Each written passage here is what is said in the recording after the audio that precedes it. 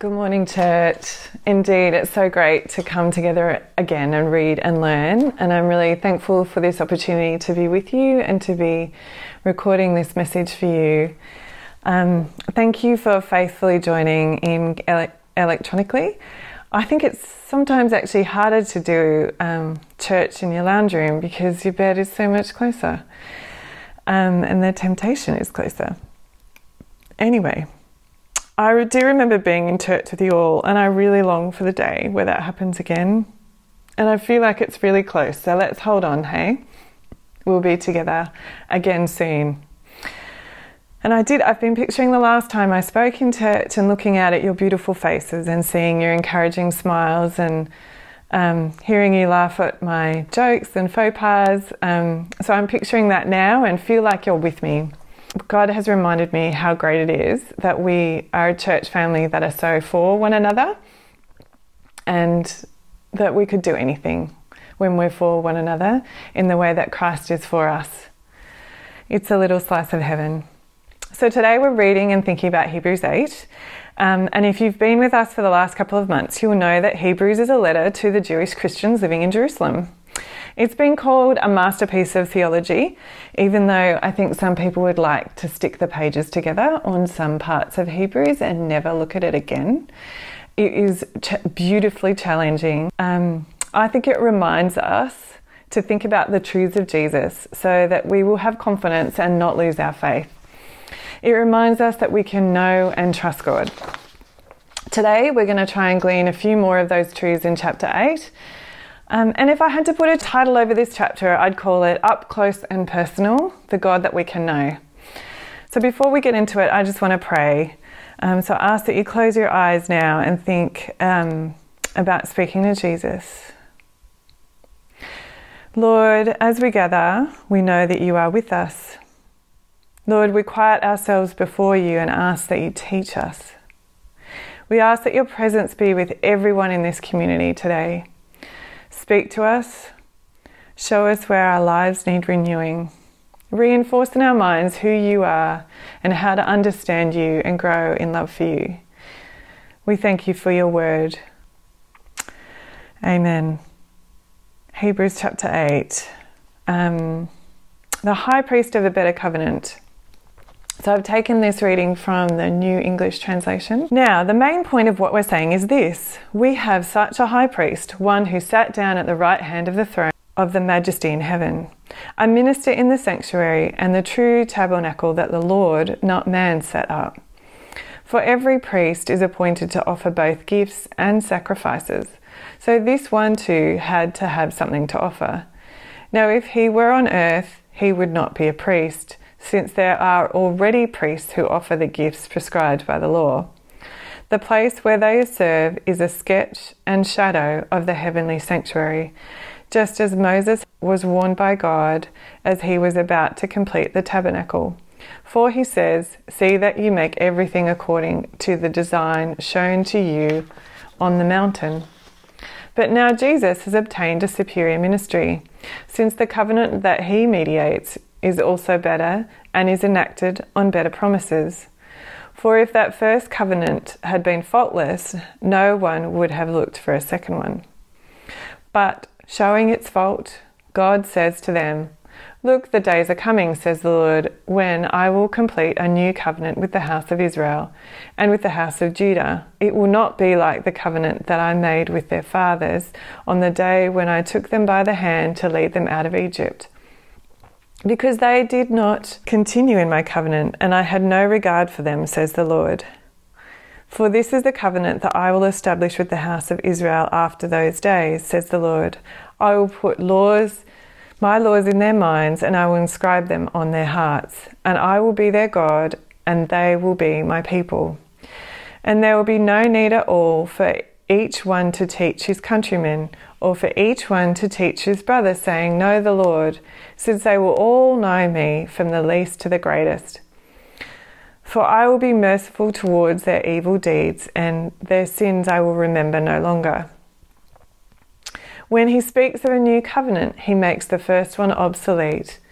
Now what is growing obsolete and aging is about to disappear. Okay, I think the passage today is slightly easier than the last few chapters, but it has a real richness about it as it tries to explain to the Hebrews where they stand in their faith now that Jesus has come and what he has for those of us who believe. In my readings in preparing my talk, I came across a writer named Dick Lucas who says to understand the book of Hebrews, you need to imagine a conversation between a Roman and his Christian neighbour in the first century. Remembering that the Romans allowed anyone and everyone to have a religion and to set up a temple. They thought it was good for people, helped them to stay organised and happy, yet they persecuted Christians and called them atheists. So the conversation will go a little bit like this. The Roman to his Christian neighbour, "Oh, so you have a new religion. That's very interesting. Where is your temple?" Christian, "No temple. Jesus is our temple." Roman, "Oh, so where do your priests operate out of?" "No priests. Jesus is our priest." "Where do you do sacrifices? Where do you do your offerings? Where do you do the things so God will accept you?" Jesus is our sacrifice, and we are already accepted. What kind of religion is this? And the answer is, it's not a religion. Christianity doesn't bring you a new religion. It brings you a person, Jesus. This letter to the Hebrews was written to encourage them at a time when they were being persecuted for accepting Jesus as their Lord and Saviour. They may well have been considering going back to the old ways of the law, their religious ways that seemed easier to manage, less oppositional perhaps. Does that sound a bit like us? Are the ways of our world seem a bit easier sometimes? Does faith in Jesus get difficult to keep going with when life gets hard and oppositional? See, I think the writer thought that it was vitally important to the faith of these Hebrew Christians for them to understand clearly the radical changes that Jesus' death and resurrection brought to their lives, how deeply blessed they are by the new covenant, how different it was, and how far short the old one fell of God's desire for his people and for us. By the old covenant, we mean the law and all its requirements, all the tabernacle building standards, and the separation of people from inner courts and outer courts, and sacrifices and all the atonement of sin. That was the law given to Israel through Moses. In chapter 8 of Hebrews, the writer says, "See, with Jesus, we not only have a new high priest that is more compassionate and better than all the previous high priests put together, but we also have a new covenant that comes with better promises and that abolish the old covenant." So in the very first line of chapter 8, it says, "The point of what we are saying is this: we do have such a high priest who sat down at the right hand of God." And in saying that Jesus is seated at the right hand, he is reminding us that Jesus is royalty, that he is a co-regent with God. He is king. Never before has this been seen and happened, a priest who is also a king. So why is that important? Well, while we don't have Romans beating down our doors and calling us atheists, we do have other religions in the world, other things to believe in, other things to distract us, to spend our time on, skeptics that call into question our faith, our belief in God, the very existence of God. Sometimes those skeptics are within us.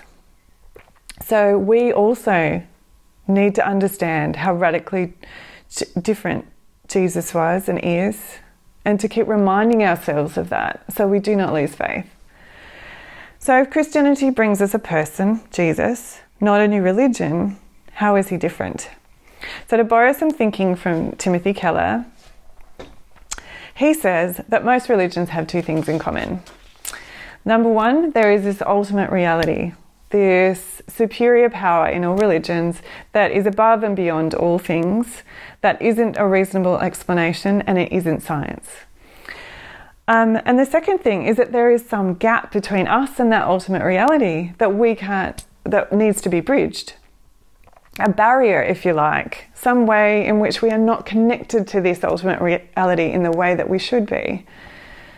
From there, the religions vary widely on how to bridge that gap or how get over that barrier. and get to the ultimate reality. Some say it's in sacrifices and burnt offerings. Some say it's in doing good works and leading. Some say rituals and incantations, prayer and meditation. Some even say that the ultimate reality is within us and that all we need to do is learn how to tap into it. But what Jesus says is that I am King, sitting at the right hand of God. And in Hebrews 1, it says he is the radiance of God's glory, the exact representation of his being. Jesus is our ultimate reality on the other side of the gap. The one that all the teachers and the prophets have pointed to coming. See, under the old covenant, Israel did not remain faithful, so God turned his face away from them. But now through Jesus' life, death and resurrection, in verse 12 he says, I will remember their sins no more. Forgiveness of sins forever, a new covenant. No more repeated sacrifices and crazy separations of people in the temple. Jesus has dealt with our sins once and for all. He has made our way over the gap to God, our ultimate reality. That's why we see verses like in Colossians 1, 21 to 22. Once you were alienated from God, but now he has reconciled you to himself through the death of Christ in his physical body. As a result, he has brought you into his own presence, and you are holy and blameless as you stand before him. You must continue to believe this truth and stand firmly in it. And I'm going to say again, you must continue to believe this truth and stand firmly in it. You are holy and blameless in his sight. Now, this is a big shift in thinking, especially for the Hebrews. No temple, no practices, no sacrifices. What kind of religion is this? It's not a religion. It's Jesus. It's God. You see, beliefs of the world say, do this, experience this, see this, and you will get to your ultimate reality. You will bridge the way to God. But John 14:6, Jesus says, I am the way. The gospel says, at unfathomable cost through Jesus Christ, God has accepted you. Now live like this. Entirely different, totally radical.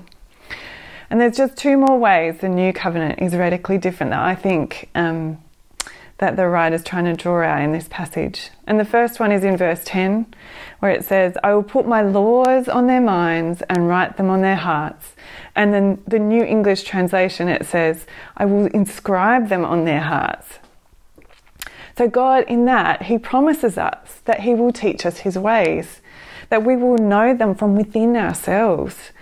What we can look forward to as we grow with God is that he transforms us through his Holy Spirit. His Spirit intermingled with ours, so his desires, his good and his perfect desires, become our desires. And the second thing is this. God says that we will have a personal relationship with him. I will be their God and they will be my people. And there will be no need for one to teach a countryman or each one to teach his brother, saying, know the Lord, since they will all know me. When I think about this, I get so encouraged. A God that loves me enough to send his son to bridge the gap for me, a gap I couldn't close myself. And now there's nothing that I or the Hebrews could do or have done to earn God's favour and acceptance. We have it through Jesus Christ. We are co-heirs with Christ. God moved heaven and earth because he wanted to be back in relationship with us. He knows us already, he made us, but he wants us to know him. The possibilities are endless. A God that is for me and you and says, come, let's walk this path together. And as we walk, I get to know him, and by his Spirit, I'm transformed. Who wouldn't want to know that God? And then I think of all the times that I doubt, that I get distracted, that I question whether I really hear from God, or whether he's really at work in this world when I see it. Does God really want good for me? And I struggle with the same things over and over again. And then my God, who promises us that he speaks, he whispers to me and says, I'll take you wherever you are. I'm your bridge over the gap. This year, I've been doing the School of Kingdom Ministry course, SOCM, at our church. And I did it mainly because I want to hear from God a bit more than I have, to have his perspective on my life. There's been years when I've felt God's voice loud and clear, and I've asked him about everything and talked to him. But lately it's been a bit dull, and I found it harder to hear, even when I'm reading the Bible. In the course, we're being taught to listen to God, to what God's saying, to fumble around and to play with it, but to have confidence, because it's in our identity as children of God to hear from our Father. So to keep trying, keep believing, keep challenging those long-held concepts of religion. So in the spirit of hearing from the Lord, I was asking him, what is it that you want to finally say about Hebrews 8? What is it that you want your people to take away? And a verse from Hebrews 8 is what came to me, and that's this: no longer will a man teach his neighbour or a man his brother, saying, know the Lord, because they will all know me, from the least of them to the greatest. So that's it from God, straight out of his word. You can know him. He wants to know you, and he loves you.